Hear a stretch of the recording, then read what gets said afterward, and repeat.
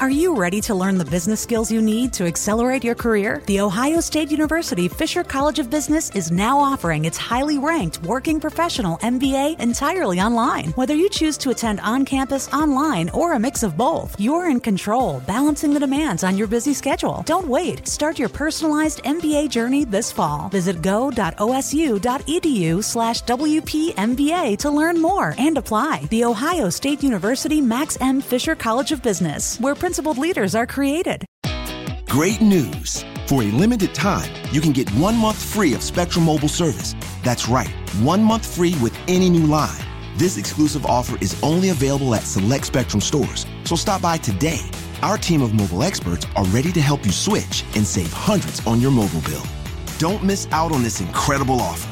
Come see us at Market at Hilliard, Taylor Square, and Waterloo Crossing. Spectrum Internet and autopay required. Restrictions apply. Visit store for details.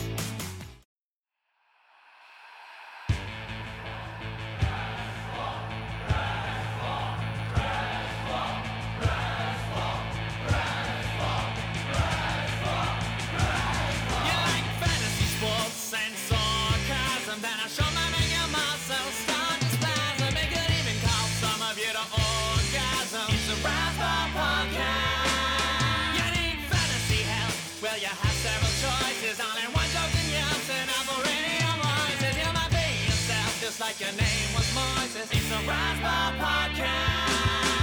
It's a Razzball Podcast. It's a Razzball Podcast. It's a Razzball Podcast.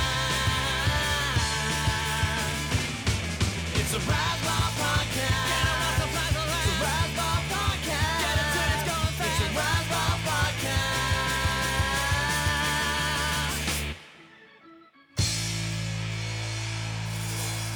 Welcome one, welcome all to the Razzball Prospect Podcast. My name is Lance Brazdowski. This is not the voice of Ralph Lifshitz. I think I've been doing this with Ralph for about just over a year, and I don't think I've introed one of these pods. I've always handed the reins over to him, even if maybe I've done more of the hosting. So this is an absolute honor, and I'm joined not by Ralph, but by Jason Woodell of Prospects Live, good friend of the crew as always. And we are going to hash through the news of the day, which is going to circle around Jed Lowry in particular and some of the prospect implications that has on the Mets guys like Peter Alonso and Andres Jimenez. And then we're going to dig into kind of a top 100 high-level debate. We're not going to probably give away too many specific ranks, maybe give around some areas of guys, but just talk through top 100 that we're working through for prospectslive.com. Those are going to come out next week. We're doing a massive aggregated rank between all of us. We each are ranking about 100 to 125 guys, and it's been a lot of fun. I know it's been laborious for a lot of us, but it's a blast, and I really wanted to talk through a couple things with Jason on this because his list is probably one of the more solidified right now. It sounds like JP, who's another individual over on Prospects Live, Jason Panini, has also gone pretty far through his list. I'm sure Ralph's done with his. I'm sure he's doing it on the road right now or something. Anyways, thanks for joining us as always. Razzball at Razzball, Razzball.com. Powered by Prospects Live at Prospects Live, ProspectsLive.com. I'm at Lance Braz on Twitter. And Jason, how you doing, man? You're Jason at the game on Twitter. Long night. You had another pod before this, man. How did that one go? Well, JP and I spent an hour and a half just kind of like talking about our list to find out, we trying to talk each other off the ledge on some guys, either on the ledge for some or off. By the way, congrats on your first time doing an intro for Razzball. That's pretty exciting. I'm excited for right? you. Yeah. It's not this is with an Ralph. Exciting time. Maybe I have done one. Maybe my memory is just foggy. I'm not sure. I don't think I have, though. So that was a big moment. I hope I hit that on the nail on the head. I think it sounded good. It sounded very radio-ish. Yeah, that's what I like. Let's get into this Lowry signing by the Mets. They're pulling the kind of 2017-2018 Dodgers book here, so to speak, and signing a lot of talent, having a lot of depth to the point where they probably have too many guys for positions. And, the biggest implication here, as this is a prospect podcast, we always like to look at the fantasy angle. The interesting thing here is that it might affect Peter Alonso a little bit. So Peter Alonso going to the back half of a lot of redraft leagues right now, and I know he's a guy a lot of people targeted. Unbelievable showing in terms of exit velocities down in the Arizona Fall League. We had our very own JP down there and confirmed a lot of those. Some of those were sitting in the 115-ish exit velocity range, which I believe is top 25 percentile in Major League Baseball if he was to be present day, and those were to be recorded at the Major League level, but they were not. But regardless, he's kind of one of these upside first baseman guys that's going in a lot of leagues and a lot of people have targeted. We're not really sure what the upside is. It probably is going to settle around maybe like a 250 average, maybe a little bit lower with some strikeouts, but the power is going to be there. It's considerable. He can hit fastballs well.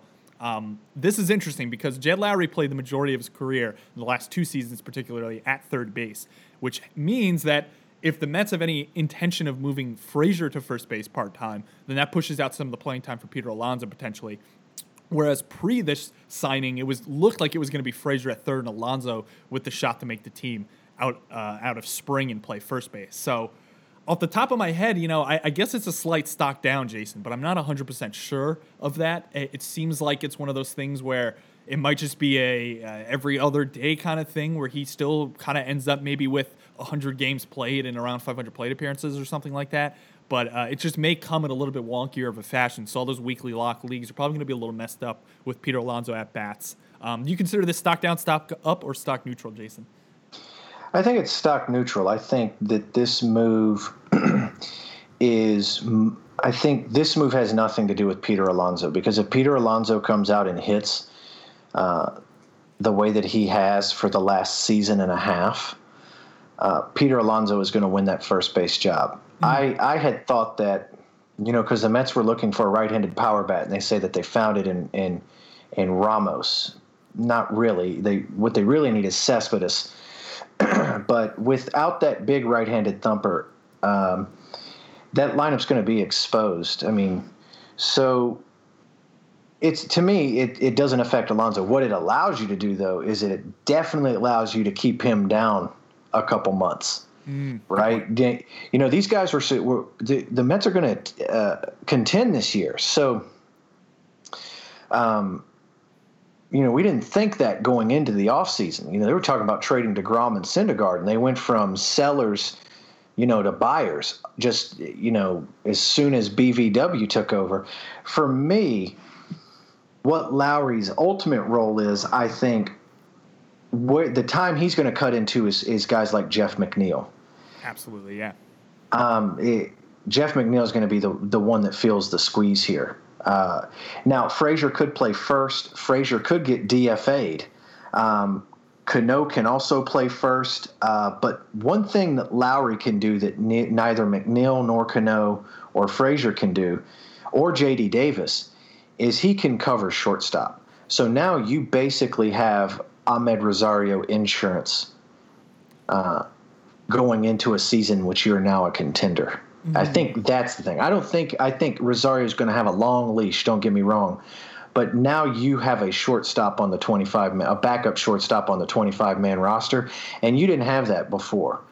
And to bring in a guy like Lowry, who, he's just been a monster at the plate the last couple seasons, and it was just a low-key fantasy beast out in Oakland. I think this is a big win for the Mets. It just lengthens that lineup, and it just covers, a lot of these holes. And I think Alonso's too good to where it affects him. So, there's no way that, right? Do you think that Peter Alonso will hit worse than Todd Frazier does in his rookie season? Yeah, I can't imagine. Do you foresee that? Do you foresee Peter Alonso messing around with 217? No. Even if it is, though, I think that you're going to see a little more raw. So Frazier was 115 games, 18 home runs, 176 ISO, 213 average. Even if Alonso's, say, maybe a 230 hitter with a low BABIP because he's hitting too many fly balls or something, I still think he posts 25 home runs, even if it's a 125, 30-game sample, his power floor is what I was trying to say there, is pretty high for me, and I think that is probably the biggest benefit of him. But it's interesting because the Mets, from my understanding down at the winter meeting, said that Todd Frazier was their everyday third baseman. Mickey Callaway said in his press conference, and then they go out and do this, and I guess they like the price of it. Jed Lowrie is obviously on the downturn of most aging curves, but at the same time, he's produced really well in the last 2 seasons, and you almost wonder guys who kind of peak a little late, whether they extend their aging curve a little bit and there isn't as sharp of a fall off. But I don't know. It's weird. I want to say slight stock down just because of the uncertainty for the most part. And in terms of holding Alonso back, I'm not really sure because this was the weird argument. I remember everyone thought that they were trying to suppress his service time last year, but the crux in that was that if you're suppressing Peter Alonso's service time, the year you're getting in terms of his age would be like his age 31 season, I think. Yeah, which it's just through his prime. Is it's a waste for a guy who's a first base only kind of guy. You know what I mean? Like the value of that season can't be, worth holding him down, especially if the Mets thought that they maybe had some shot, which they didn't clearly. But at the same time, maybe that potential year is more valuable than just his kind of acclimation of 20 games or whatever. But regardless of all of that, yeah, I mean, I guess the infield plays out as like Frazier I'd like to say it plays out as Frazier as like a part-time third baseman or very, very part-time third baseman. And then Lowry starting there. You got Rosario at short, Cano at second. And then I want to say Peter Alonso's the starting first baseman on opening day. I would hope to say that, And then basically you have Frazier in like a 90-game role where he's playing off time at third base and off time at first base. And then Alonso's maybe sitting every now and then. It's my guess. And I mean, Jeff McNeil is definitely hurt by this. Let's say that's the biggest stock down in this. Still somewhat of a prospect to some extent. I know he kind of came up last year and posted above 2 WAR, I think, and contributed in a lot of facets of the game, which was pretty impressive. But yeah, I was reading a little bit that they're thinking about playing him a little more in the outfield, which is interesting. I guess maybe to kind of, again, in another role where he's playing second base, maybe when Cano's not there, or however many games they're tagging for Cano, although he's been kind of a relative workhorse for a pretty good amount of time, so I can't expect him missing too much games. So then McNeil goes to the outfield and kind of supplants Conforto and Nimmo. I guess that's maybe a little bit of a hedge against possibility. Conforto goes down with more injuries. Nimmo's been relatively healthy in his career. They have Broxton and Lagares in center now.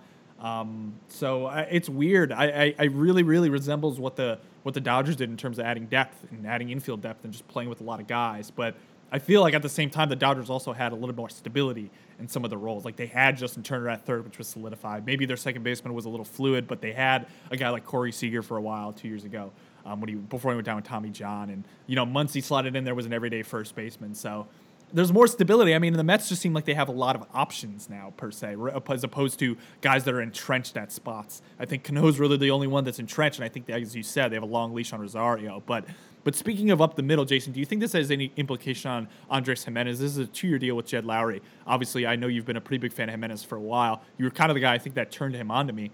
Actually, I don't think I knew too much about him until you started raving about him, and then I feel like the industry kind of caught up with you. I would consider you the first mover on him to some extent. So do you think this pushes his timetable at all? Because you have Lowry for 2 years. He's playing third base. Is it kind of maybe a hedge against Rosario still? But at the same time, I almost feel like they're gonna play out Rosario probably for a couple years. So I'm gonna say stock neutral, obviously, on Gimenez. But you think it pushes his debut time potentially? I mean, it could. I mean, there's an outside shot if this kid were to start at Double-A and Rosario go down and he's hitting, that he's the Mets shortstop, in 2019. So he's really that close. I think what it does is this allows them time to just let Gimenez be a kid, right? He just turned 20. There's no rush. There's no pressure to come up and be the starting second baseman or center fielder or shortstop for the New York Mets. Ultimately, the guys, when he's ready, he's gonna get thrust in there. So now they don't have to rush him. They can take their time with him. I think with Alonso, one of the things that, think about this from a PR move, right? So if you're a Mets fan and you go to opening day and J.D. Davis is the first baseman, right?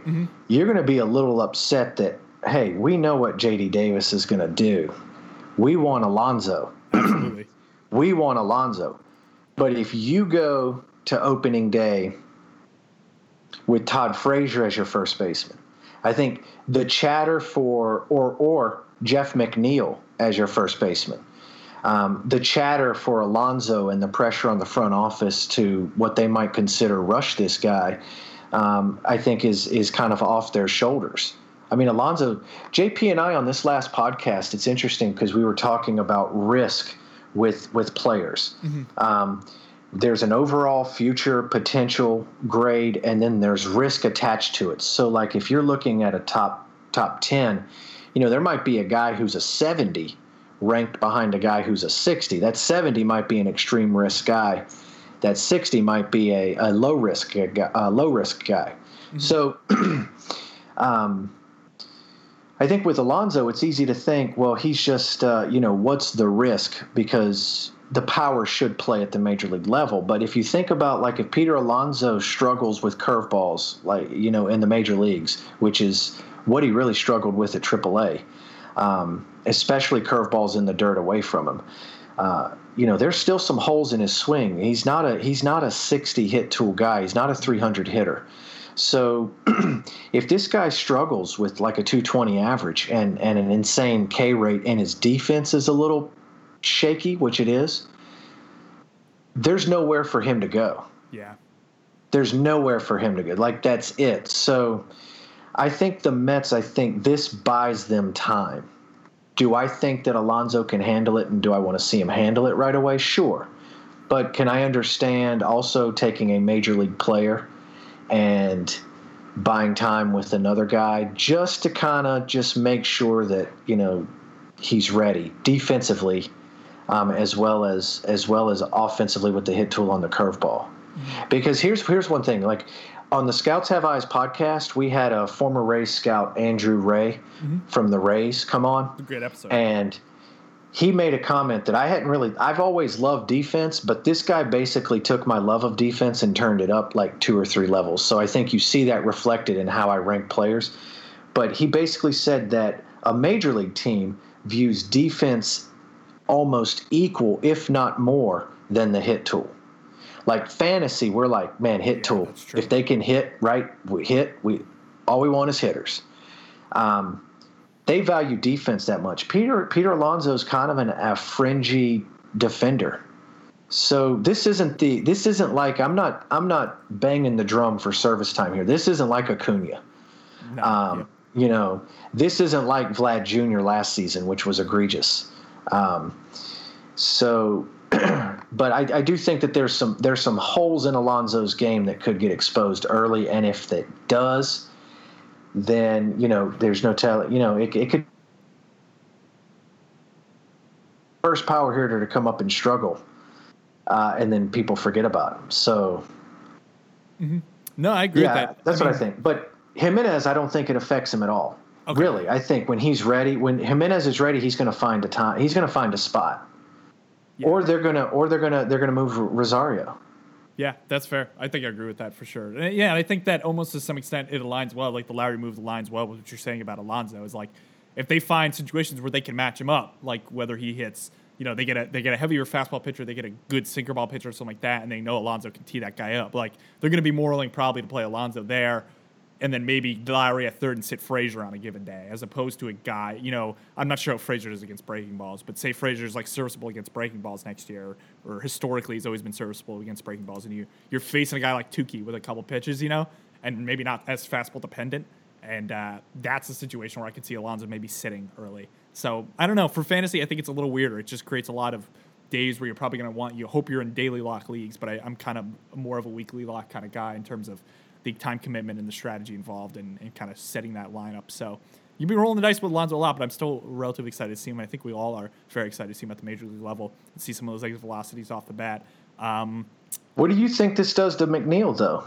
Yeah, McNeil, I think he becomes kind of a weird off-day Cano guy and also just a platoon outfielder. I was reading that. Pinch hitter? Pinch hitter.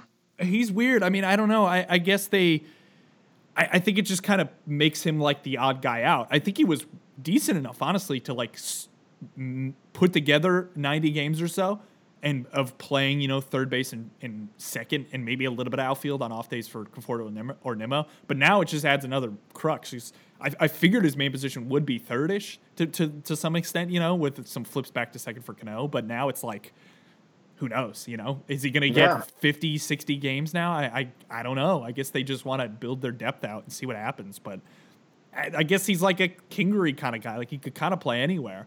And I guess that's the benefit of him. But in terms of his actual value to any fantasy owner, I just think it's almost non-existent at this point, unfortunately. So he's squeezed out. He's the odd guy out here, unfortunately. Well, if it good defender too. If it makes people feel better, Frazier, Cano, and Lowry are all on the wrong side of 35. Yeah, so there's a good chance someone comes up with an injury, and I guess that's what they're hedging against. not only that, there's no way they try and run those guys out there 162 games. Cano, these guys with Frazier, they're probably not playing day games after night games. Yep. I'd say they're playing like 5 or 6 a week, most likely. Them. And maybe Frazier might even be 4, honestly, sometimes. Rosario to me is the only infielder that they're planning on penciling in 162. Lowry's there if they need him. Lowry can do it, can cover if they need it without rushing Jimenez. But, otherwise it's Rosario. Mm-hmm. And I'm sure they're fine with, doing that and penciling in the plus defense there and just batting him 8th, and just sitting him down there until he starts hitting better.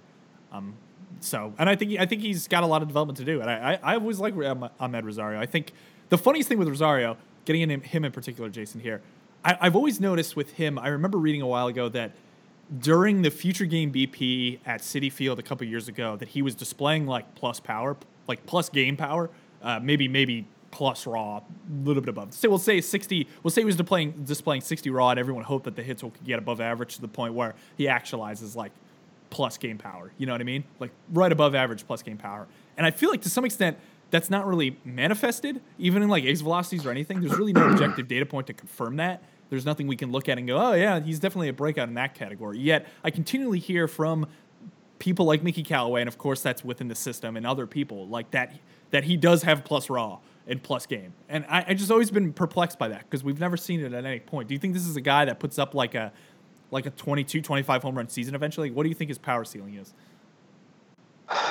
It's hard to say. I mean, he's athletic. He's got bat speed, so you never bet against those guys, especially in the launch angle age. I hope so. I just traded Austin Meadows for him straight up in a dynasty. There you go. So I hope he does. I think he can. But he's got a long ways to go, and he's one of those guys too where the hit tool causes the power to play down, right? Yes. Nobody cares how far you hit the ball at 4 p.m. I want to know how far you're hitting it at 7 p.m. Yeah. So the thing with Rosario, though, you mentioned the futures game BP. Was that 2 years ago? Or was that I think it might have been 3 was that 2 years ago? Was it 3? Let me see. I feel like it was 2 years ago. Maybe I'm mixing up the field. Maybe I'm not. Let me see. I'll figure this out. Yeah, I think it was 2017. I might be getting that mixed up. Let me see. Futures. It was in Seattle, wasn't it? No, I don't think. Where was the All-Star game? Was it Miami? That's where it was. I'm mixing up. Right. Apologies. Yes, because Acuna was in that game. Yep, there you go. Acuna was in that game. 2017. Right. So, Bo and Vlad were in that game. So, 2017. So, I can't speak for what happened in BP in 2017, but I can definitely speak for futures game BP in 2018 and the game itself. Those dudes were using Major League Baseballs. Yeah. It I was remember about that. Insane. How many home runs? Like 9 home runs? I remember talking about that on this pod. It was crazy. 9 home runs, but Bobby Witt and Riley Green were at the high school home run derby going upper deck at Nationals Park with ease. And it was timed. It was like they had 3 minutes to take as many hacks as they could. And these guys were hitting 20. I think Witt had 25 in a round. Reese Hines had like 25 in a round. I mean, these guys were putting them on the concourse. And then Peter Alonso, Sully Matias, they come out. They're kind of, that's onto over the concourse, just massive balls. Taylor Trammell's going upper deck with ease. The only person that didn't really hit a shitload of home runs in BP that I can remember that I think would surprise people was Kirilloff. He had a few. Mm-hmm. But if you watch Kirilloff take BP, dude, he's like a technician. He's he's surgical with his BP. I saw him BP out in a Midwest League All-Star game, actually. And I also saw him home run derby. So I saw the one shade of Kirilloff that was, I'm going to try to hit everything a mile to right center. And he hung with Will Benson, who's got legitimately 80 power. And I'm comfortable saying that because that guy hits the ball extremely hard, even though if it's a 20 hit tool.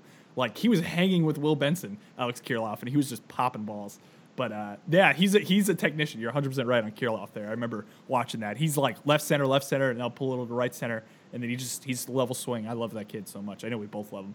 But, so I have him in my top 5. I have him 5th overall in my top 100. Let me pull mine up. I think I'm right in that window with you. And for me, I'd always said, that probably Royce Lewis should be the top prospect in the system. He's a shortstop. Yep. But I feel like I believe I have Lewis above. Yeah, most people do. And I love Royce Lewis, but there's just something about Kirilloff at the plate. I think Royce Lewis is a more exciting player, but I feel like Kirilloff has just the higher floor. I think Kirilloff's floor is a 60. Mm-hmm. I'm fine with saying that. And that's insane. I think he's like a moderate to low risk, like 65 is what I have him at, basically. Yeah, I gave him a 70 high risk. I think he can be a 7. I think he can be. I think he can be that 6 to 7 WAR player at peak just on his offense alone. And wow. His defense in right field is good enough not to hurt him, and he's got a cannon. Mm-hmm. So which bounced back after Tommy John's, which was really good. Yeah. So I just think his floor is so high, even though Lewis is probably the better guy. So you'd put a gun to my head like a month ago and said, "Hey, Lewis or Kirilloff, you got to rank them," and I would probably say, "All right, I'm going to take Lewis over Kirilloff just because of the athleticism and the shortstop ability and whatnot." But maybe it's because I miss baseball.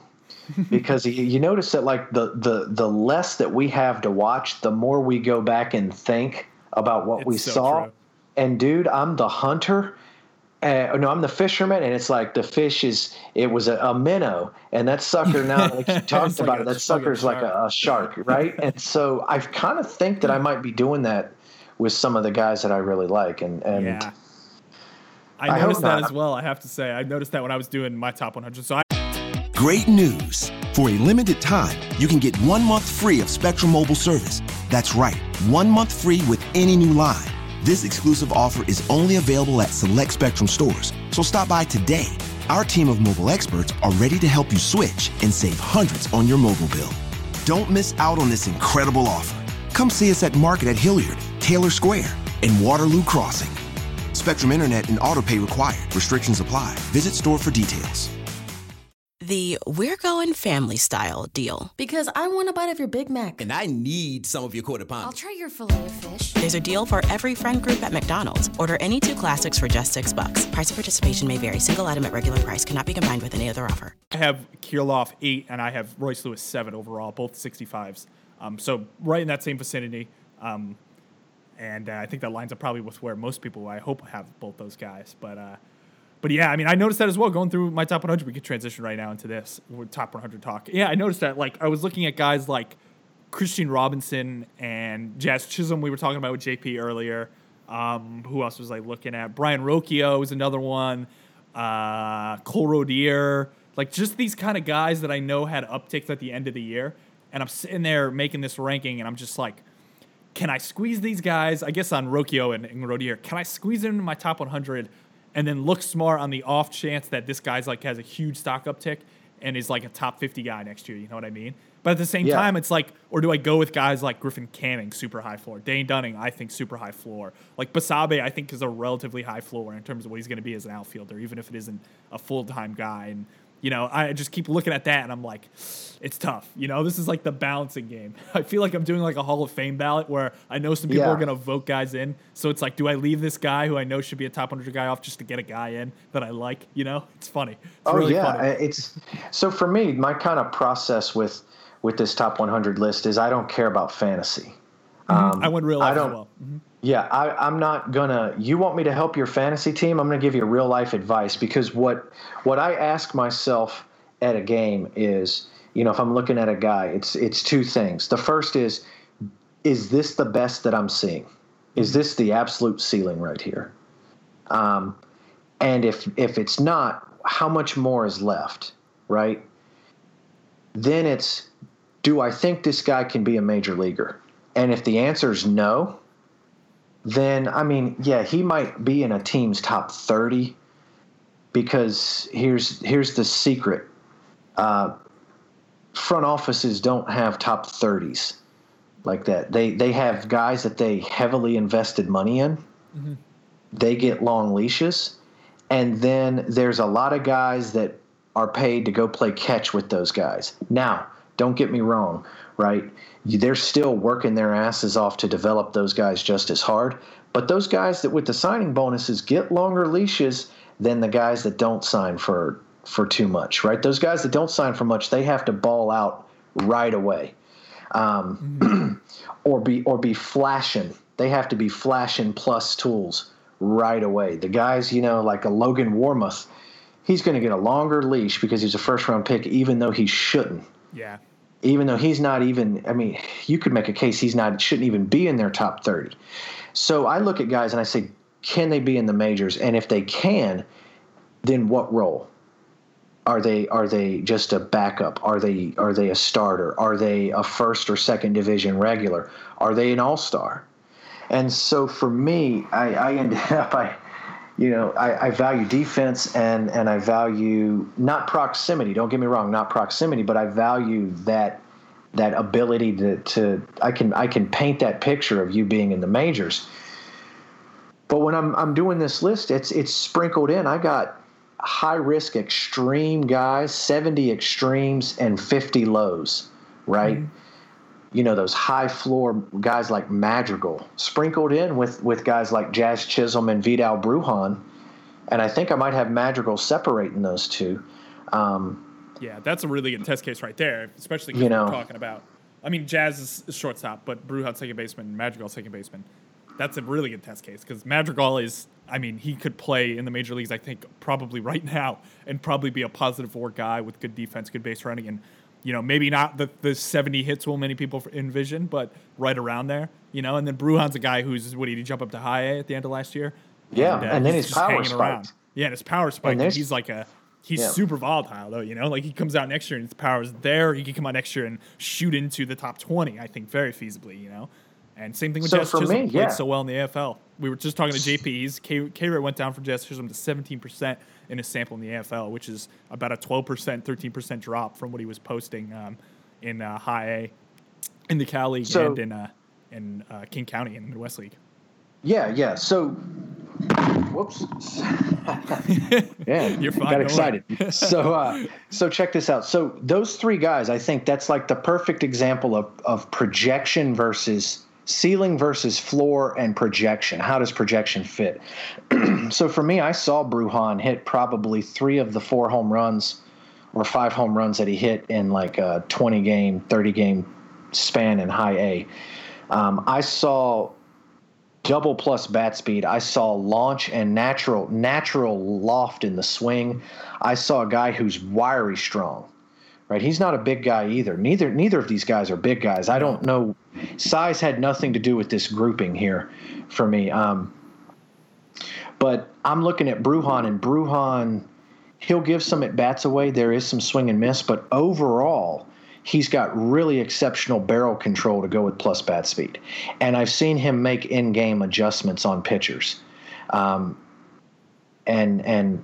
like make his at-bats get better as he adjusts to that pitcher. So I've seen him do that. Now that's what like a guy like Madrigal is known to do, but I don't think Madrigal is anywhere close to the athlete. And this is saying something. I don't think he's anywhere close to the athlete that Vidal Brujan is. And I don't think that he has the projection, right? He's a college kid. He's kind of is what he is. He could probably change the swing and add some loft like Altuve. And I think that's what a lot of people really are hoping that he becomes Pedroia and Altuve and not, someone else that we don't care about, right? So there's risk in that. But in order for him just to be what I think it's close to his ceiling, I give him a 50, right? But I give that low risk where I gave Vidal Brujan a 60 in high risk. So I had Brujan and then I had Madrigal and then I had Chisholm underneath them. And for Chisholm, there is the K rate issues, right? You brought up before 33%, 30% plus K rate in A ball. We love the power speed. He is raw. He's just super twitchy. And I think that's what you fall in love with when you see him, just how quick twitch he is. There is power. He could be a 25-25 guy, but, he's got to shore up that swing a little bit in order to be that guy. And there's some risk there. So I think that Chisholm has a higher ceiling than Madrigal. but I feel like Chisholm is like an extreme risk. I gave him a 60 extreme. So I think that's a scenario where I went kind of how I try and put those floor guys around guys with projection. Mm-hmm. No, I think you're spot on there. Yeah. It's really interesting. I almost envision a little bit of I was actually just watching tape of the swing that I see and in Jazz Chisholm is actually in Drelton Simmons in terms of how he's pumping his hands. He just kind of like a double pump.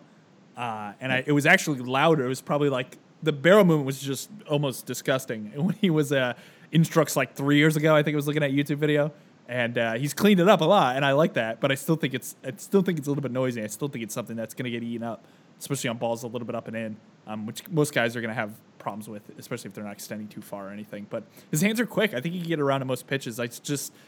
I wonder if he's just a free swinger.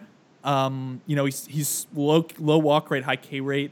So it kind of just seems like that. It doesn't really seem like a pitch recognition thing or just a contact thing. Maybe it is pitch recognition to some extent, but he seems to almost have alleviated a lot of those concerns in the AFL to the point where, JP and other scouts that JP was talking to are super in on him and we're gushing about him. Whereas I saw him in a home run derby and I saw him out in King County and I liked him. I thought he was fine, but I didn't envision him as like a 60 guy. You know what I mean? 60 future value. I see him more as kind of like 50. I think I have him low 55 right now. Just because of the upside, I think is substantial. And the fact that I do think he can stay at shortstop. I think his fielding is average and he's got a good arm. Maybe a little above average on the fielding. So, I mean, he's JP had him in his first draft. It was 22nd. He gave him a 60 high. So that's really kind of the difference between, a 60 high and a 60 extreme could theoretically be 20 to 25 spots on one of these lists, which are 100% subjective. But and when we were comparing our list, it was interesting. We had a lot of guys like I might be 65 high and he was 60 moderate. So we're kind of saying the same thing, except that I think that athleticism might, tweak that, might push that grade up a bit if the other tools sort themselves out. So we talked about that with a lot of players as well. And it's I think the main thing with these lists is when you're writing them, you just have to remember that this is for fun. People just enjoy reading them. They're easy to digest. They are a resource as well. I think as long as you can back up where you're coming from, with sound logic, then for the most part, people should be able to kind of take that information and then make an informed decision on it to help their teams. Even a top 100 that we're writing, which is defense weighs quite a bit on that. So like one guy, for example, let's talk about Ke'Bryan Hayes. Ooh, I know you want to talk about Ke'Bryan Hayes. We have not talked about Ke'Bryan Hayes yet. I don't think. Maybe we did on the Pirates podcast. I think so. Yeah. Yeah. Well, I forgot what we talked about. Let's talk about Ke'Bryan Hayes. I think that. So I'm a big fan of guys like Cristian Pache that have and Jake Rogers that have like the plus defense attached to them. That defense is going to put them in the starting nine, and they're going to have regular at bats. And even if it's in the 8-hole, and they're going to have a crazy long leash. I'd be remiss if I didn't include Hayes right along in there. I don't think his defense at third base is on the same level of what Pache is bringing in center field. Yeah, no, Pache's center field is insane. Yeah, which is Andrew Jones like. Yeah. So yeah, we're talking an 80 grade center fielder with 70 arms, 70 speed. I'm writing something up on Pache. We'll talk about him later. But with Hayes and Pache are similar in that both guys had good barrel control. Both guys were known as hit tool guys with plus defense. And defense was going to carry the profile, and if the hit tool could develop and maybe some power could come, then watch out. You could take them seriously, right? But they were going to be decent prospects even if the power never showed up. Both these guys have made a concerted effort to add some loft to the ball. They're hitting line drives with carry. They're making hard contact. So if Hayes is that plus defender, and I think he's trending the same way as Pache, then it's like, you know what? I got to bang the drum. I got to start banging the drum for him. I've been negligent in that because he's been in Double-A. He hasn't been down in Florida with me. So in the off season, we don't have nothing to think about. We start thinking about these guys, and it's like, man, I really like him. Man, I really, really like him. If you're telling me that Ke'Bryan Hayes could be Matt Chapman, yeah. Let me ask you this: is 19th or 18th overall too low? If you think that there's a chance he's Matt Chapman, I mean, if you think there's a chance he's Matt Chapman, I don't think 19's too low. I believe I presently have him. Let me confirm this. I have him 26 right now on my list. I have him as a. I don't have risk attached, but I have him as a 60, and I believe that's what I graded him out as on my Pirates top 30 as well. Matt Chapman was a plus base runner, plus defender. He was a 6.5 WAR guy last year, 278. Was walking 10% of the time, above average OVP, and 24 home runs. So, dude, that's Hayes. I think the homers might be a little aggressive, and I think this gets back to what we were saying in terms of projecting out that power. It might take him a while. It might. It's going to take him a while. That's the thing, because not right away. It's a really, really simple swing. It's like a small sub thigh leg kick, but it's beautifully timed. There's a small drift back of his hands. His barrel tip is super quiet, and there's enough bat speed there where it's a really nice, simple up off his shoulder and swings, and he gets the balls. He was hitting unbelievable. He's like a 290 hitter everywhere he's gone with reasonable BABIPs too. Like he's like a 344 BABIP guy at Double-A last year, high A in 2017. He was 331 with a 278 average. I have it as a 60 hit tool. I think he could probably end up his ISO? 65. He was ISOing, so Double-A was 151. It jumped up a lot. What was it in 2017? 0.86, 0.086. Yeah, see, dude, in 2017, man, he was wide in the box. There was minimal leg kick. He was just kind of like, just throwing the hands at the ball out on his front foot. Poor weight shift, no lower half to his swing. And he started getting a little bit more upright and adding that leg kick. And to me, when guys with plus hit tools kind of start trying to learn to hit home runs, not everybody's Vladdy and Juan Soto that can just, or Acuna that are just born to hit home runs.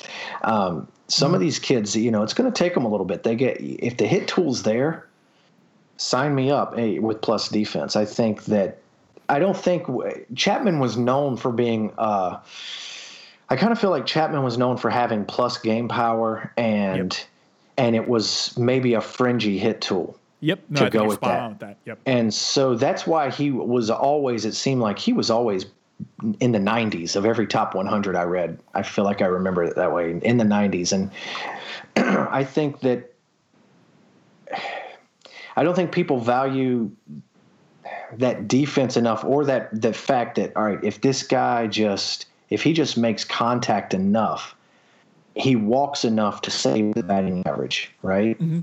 If he walks enough to stave off 0 for 4s, then, if the hit tool comes around and he starts hitting for home runs, what's his WAR going to be? I think he's kind of like set that benchmark for some of these prospects, because unlike Arenado, he didn't do it in Colorado, and that matters a little bit. Oakland's not an easy place to hit, so he still did it. I think if Matt Chapman were coming through now, I think hit tool power wise, who he reminds me of? Hit tool power, Hudson Potts. Or Hudson Potts reminds me of Matt Chapman, hit tool power. I can see but that. Hudson Potts, I think, is a good enough defender to stick at third base. I think he's too. He's going to get on too. Yeah. Yeah. Chapman is the one of like the gold standards. He's an 80. That's what you measure by. So if I think that Hayes can be close to that, dude, this is steal. Draft this guy now. Go trade for him. Get him now. Buy stock. I've always been a fan. I've been a fan, I think, on this podcast, too. Some of the first ones me and Ralph did way back. And I got the chance to see him this year, actually, before I came out to Chicago against Hartford. And, he was great. He did everything I wanted him to do. He was quiet in the box. He took pitches. He saw the zone really well. He doesn't swing and miss that much. It's everything you want. He turned on, I think it was like a 1-1 fastball, just middle, just quick down the line. He wasn't trying to do too much with it, and I was just like, I love the hit tool. I think it's plus, and I think that at the end of the day is going to push him to be just a fantastic guy. He's just going to be one of those guys where you look at and nothing is too sexy, but it's the WAR at the end of the day is going to be like 3 to 4. It's going to be really consistent. It's going to have a high floor. And if he taps into any bit of power, you're pushing him up into 4 or 5 easy in terms of that. Because if he hits 22 home runs and he's hitting 270 and he's plus defense, and I think he's probably like a fringe average runner, or they actually have him. I think he's actually a little bit quicker. Might be slightly above average. I didn't have a stopwatch at the time when I was seeing O'Brien, but so I'll reserve judgment on speed. But he's neutral base runner plus defense plus offense. Like, I'm in love with it, And even for fantasy leagues, I think there's value there. If he's non-zero in stolen bases, say he's stealing like 6-7 a year, and he's hitting 15 home runs, but he's got average, he turns into like a third base is a little weird. Maybe out of the gate in fantasy that standard for third baseman's a little different if you're looking at top round guys like Arenado and Bryan and all these others. But you lay around guy and Chris Bryant that you could flip into utility and hope that the power turns around on eventually, because the kid's 21 years old right now. He's probably going to debut at the age of 23, I would guess. I'm all about it. And I've always been a big Brian Hayes guy, just from the structure of the swing. It seemed very, very simple what he needed to do to add some loft, and he did it. Got his fly ball rate up to 43%. That's a 10% jump year over year from 2017 to 2018. Dropped the line drives a little bit, but the kid's good enough. Even if that BABIP falls down a little and he's 280, 270, I'm all about it. Big Brian. I think the trajectory with him, I think he probably gets a cup of coffee next year. I think he comes up midseason next year because he'll be at AAA. I think that in 2020, what you'll see, I don't think you see 20 home runs yet. I think he's going to be one of those 40 double, 15 home run, 40 double, 15 home run guys. And he's, I think people will sleep on him a little bit. And that might be him for like a couple years. And then I think 25 home runs is definitely within that bat, within that body. Especially these Major League Baseballs. Dude, he's going to crush these Major League. The only concern I might have is Pittsburgh is rough on righties, but he can make it up in Cincinnati. Yeah. He can make it up in. That with you. Yeah. He's a guy that I think that scouting kind of gives you the context that if you're just reading fantasy stuff, you're not going to get that on Hayes. You're going to wait for someone to notice a trend in fly ball rate and power, but I remember seeing this guy in extended spring training and talking to scouts, and they were like, dude, Hayes added a leg kick. He's more upright now. He's trying to hit the ball in the air. Watch out this year. Yeah. I remember hearing that in spring training, and I've just followed him all season in Double-A, and he's checking off that box, right? That is the next step, right? The next step is consistent game power. Like a guy like Cristian Pache that I mentioned before, he's still like his hit tool is still very raw. It's not nowhere close as to Hayes' hit tool, but he still has that barrel control. So you look at the K rate, and the K rate doesn't look bad, but that's because he makes a lot of contact, and it's not always good contact. Because what I mean is he's swinging at too many pitches. Mm-hmm. And so that's kind of tapped into what you've seen in his game power. But then this kid's still a couple tweaks to his approach, a couple tweaks to his swing, more focus on the lower half, and he hit 9 home runs and nearly doubled his career ISO. He had more extra base hits this season than he had in his minor league career. And so people are low on him. I hear it all the time. Oh, in a real life list, yeah, you rank him high, but in a fantasy list, you don't rank him that high. Dude, that's ridiculous. Half the guys you have over him are not even going to be as close to a good a player as that he could be. So, good point. So if you look at what he's doing, he's checking off those boxes, right? The numbers don't look good. You hear stuff like, oh, what about his walk rate? He doesn't walk enough.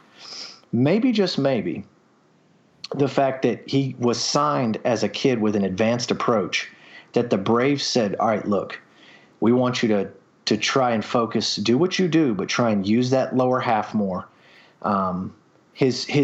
Funny, Lance, his ground ball rates stayed about the same at about 50% from 2017 to 2018.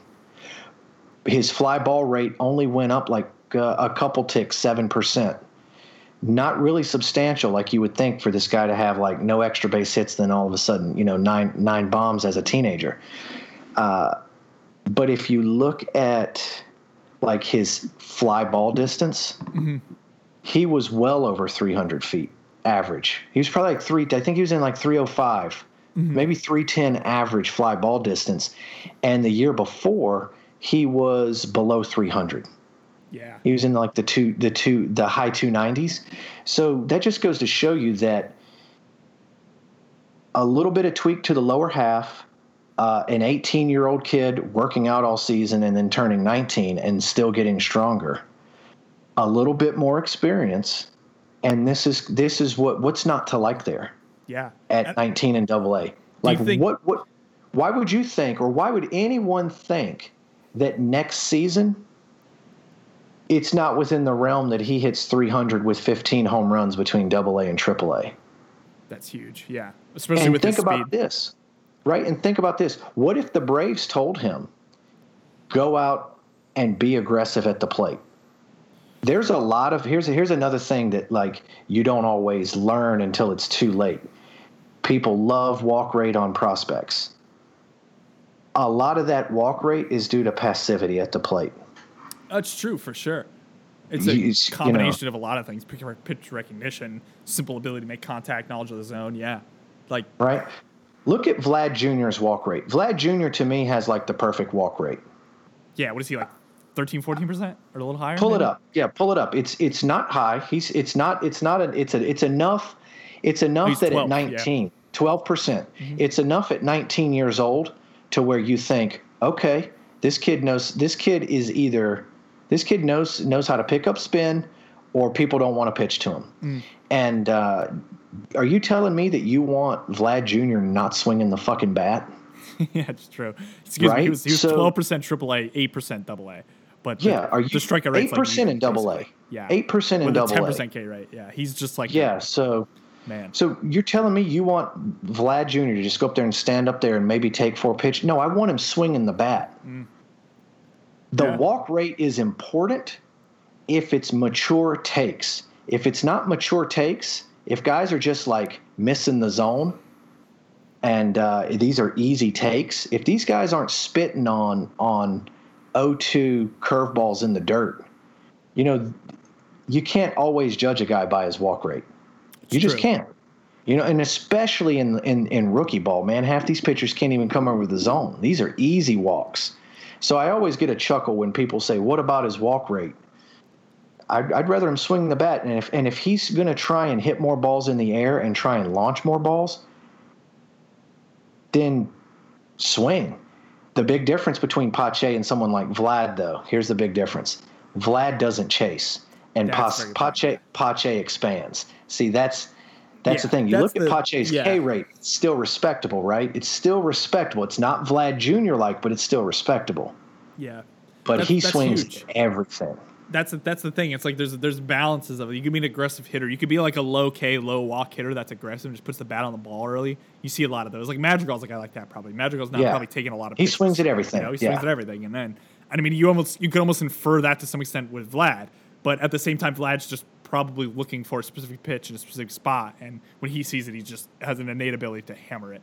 Whereas Pache is like, he's aggressive, but at the same time, he's probably not the best at recognizing the spin off the plate. So he's chasing some of those. No. But what he's going to do is he's going to stumble into a lot of balls that he could square up because he's got really good hands and he's got some pop, even if it doesn't manifest in ISO and some other things. But, I don't know. There's a real balance with that. And I think that it kind of comes with the territory of a guy who's volatile. It's like, I'd be really interested in a player development perspectives, player development front office guys' take on it, whether they give guys green lights on pitches and this and that, and whether they want to tinker with that at all to see results and see what's the best profile for a kid. Like, be really interested in that.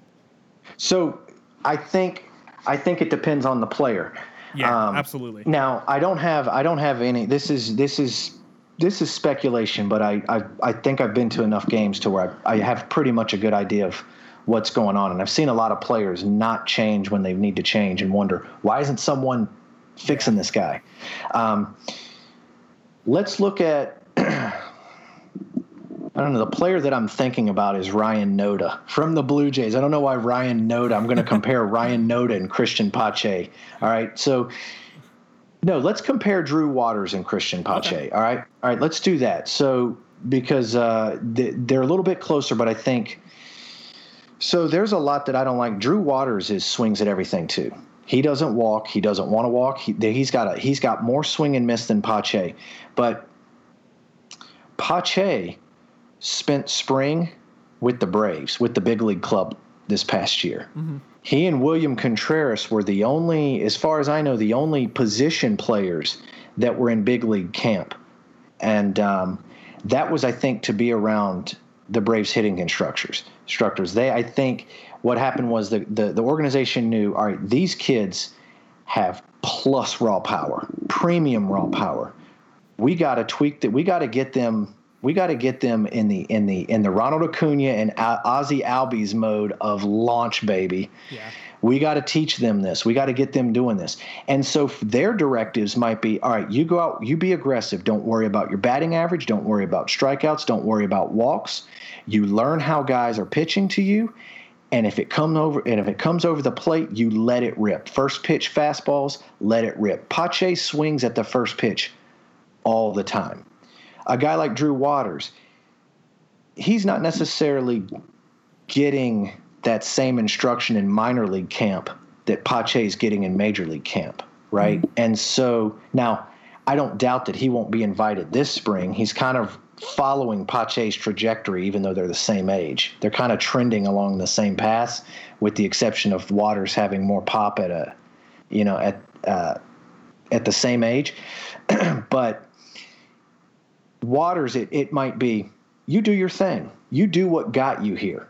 And we're not gonna mess with you. We're not gonna mess with you until the stat line says that we need to mess with you, until the approach says that we need to mess. But otherwise, we're just gonna let you do what you do. And you see that a lot in the lower levels of the minors.